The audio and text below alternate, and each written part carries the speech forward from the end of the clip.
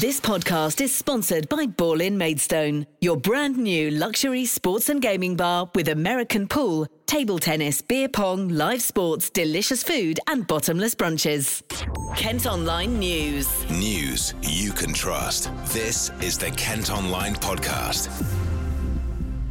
Hello and thanks for downloading today's podcast. I'm Jamie Long. It's Thursday the 23rd of December. And first today, a Medway sex offender has appeared in court dressed as a Christmas elf. Daniel Verena walked into the building in Maidstone wearing the costume, which included a dress, cardigan and hat. The 60-year-old from the High Street in Chatham admitted kissing children, which breaches a sexual harm prevention order. A sentencing hearing will take place in February. Well, Paul Hooper has been at the court for the KentOnline podcast. Well, I've seen some people in amazing outfits in court, but nothing which is compared to this. I attended the original hearing in Canterbury Crown Court more than 5 years ago now, when Her Honour Judge Adele Williams, who has since retired, was less accommodating of the bizarre behaviour in her courtroom. Then, Verena was called Dorvin Seren and was in the dock claiming to wanting to be referred to as a 5-year-old girl while hugging a large doll. This time, Verena came through the doors to the courtroom dressed as a green and red elf, together with a cap, red and white striped stockings, and a top with an emblem of Santa Claus. While this appearance might be thought by some to invite ridicule, we were told there was a report from a psychiatrist that was before the court, and we don't yet know what that says. Verena only spoke to confirm name and guilty plea as they sat next to a friend in the well of the court. It would be easy to overlook the reason they're in front of the judge again, for kissing two small children. That's why the ban was in place the first time, and now we're told he's done it again and has admitted it. In a year where courts have struggled to cope with the ever-present threat from COVID, and with many hearings being held with only the clerk and myself actually in the court, and everyone else appearing by CCTV link, Verena's Christmas elf appearance was certainly the most bizarre. Next, figures seen by the KentOnline podcast show parts of the county are behind the national average when it comes to having a booster COVID vaccine. Latest government data shows Dartford, Gravesham and Medway are all falling below the average uptake of 47.6%. Meanwhile, infection rates are soaring with about 930 cases per 100,000 people. Well, it comes as public health bosses here in Kent are urging people to be sensible and get their jab. We're told there's been increased activity at hospitals in the county. I've been speaking with Alison Dougal, the Interim Director of Public Health at Kent County Council.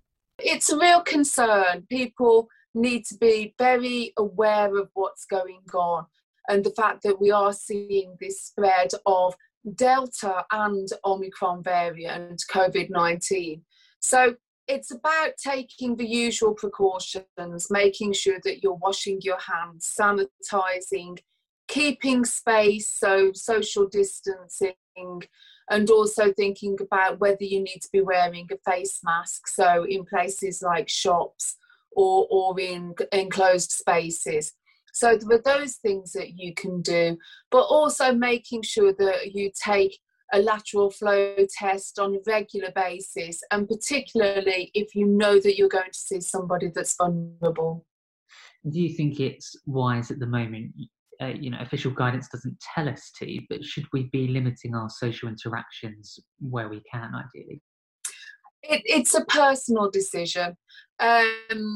Certainly, I personally am limiting my social interaction with people because I want to spend time with older family members later this week. And so people just need to be making that risk assessment.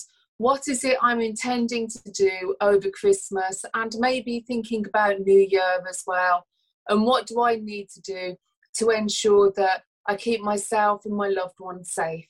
And of course, one of the best things that people can do is to make sure that they have their vaccination. If you haven't had your first or second vaccine, go and book it in now. If you do have a booking that you're not able to keep, will you please make sure that you cancel the booking, and that way we can give your slot to somebody else. I understand the army's being drafted into Maidstone and Dartford. What's the aim there? As you can imagine, it's a mammoth task trying to get as many people their boosters as possible. And so in order to do this, we have got people from the army that are helping with vaccinations in particular. The KentOnline podcast with Ball in Maidstone. Well, amid fears of new COVID restrictions after Christmas, thousands of tickets remain unsold for Pantos across Kent. A KentOnline survey has found nearly 2,000 seats remain unoccupied for evening shows on January 2nd. Dean Caston is from the Oast House Theatre in Rainham, who are meant to be starting their Panto in the new year. We've got 2 weeks before we open. We're normally sort of at 90% sold, and last week we were at 70%.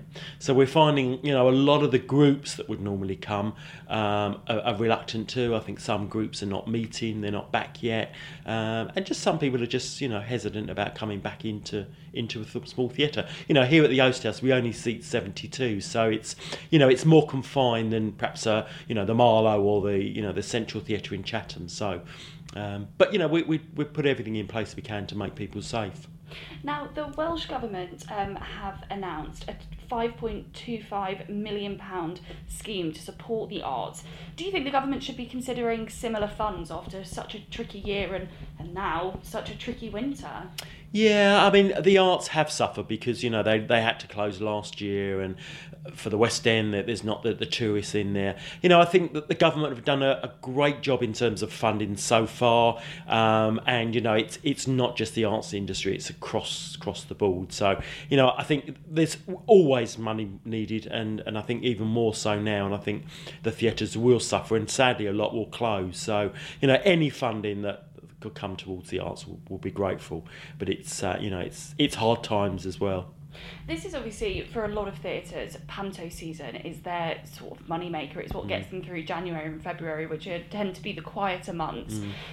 With people, with like the Central Theatre, with the Hazlitt, with them having to cancel big performances that are sold out, do you think that's going to have a knock-on impact on people wanting to go back to the theatre?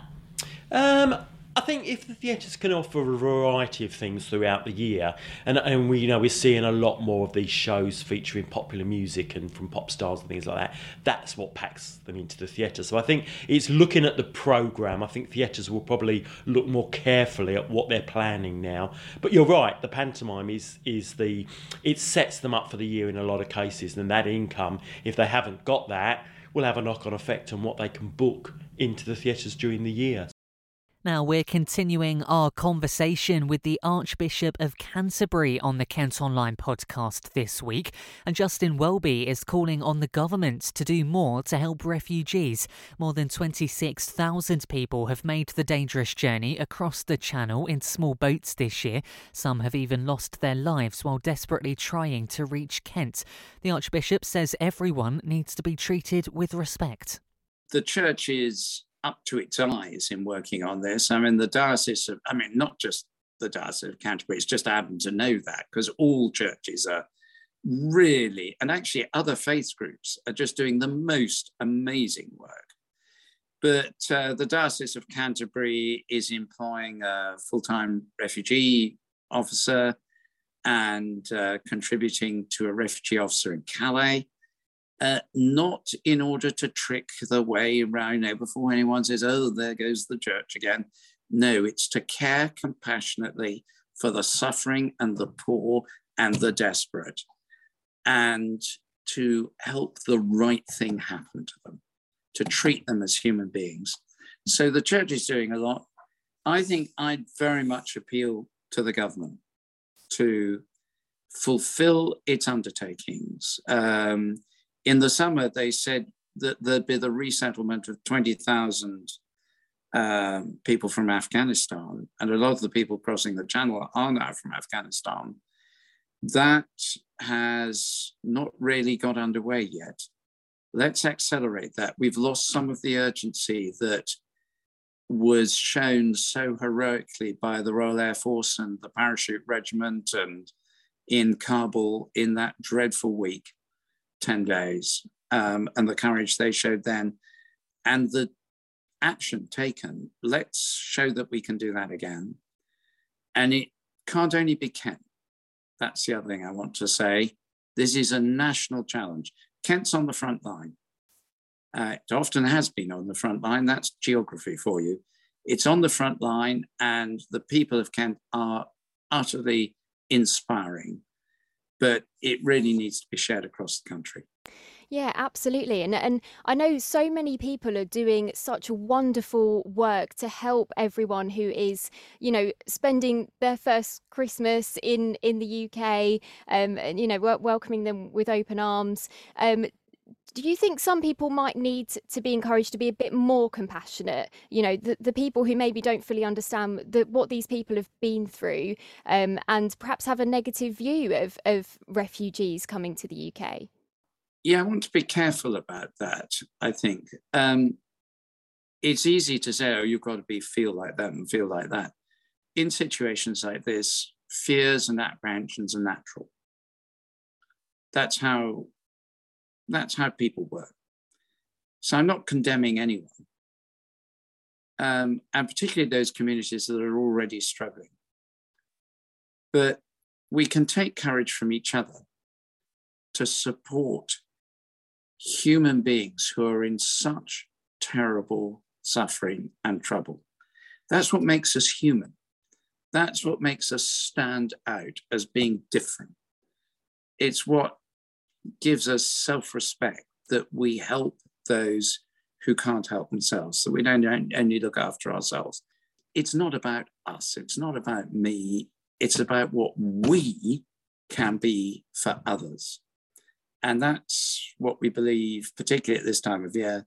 Elsewhere in football, Gillingham manager Steve Evans says he can't force his players to get the COVID vaccine. Chairman Paul Scally has already expressed his shock at the number of people within the team who haven't had the jab. Meanwhile, the Gills have postponed their Boxing Day match with Ipswich Town. The Gills remain short of players following a COVID outbreak, which has also caused them to call off Saturday's game against Crewe. They're currently struggling in the League One relegation zone following a number of injury problems. The first houses on a new Garden City development in Whitstable have gone on the market for more than £500,000. 400 homes are being built as part of the Whitstable Heights project, which can be seen from the Old Thanet Way. Despite the price tag, bosses have described them as suitable for first-time buyers and young families. Now at KentOnline, you can see a video of a child making his busking debut on the piano to raise hundreds of pounds for charity.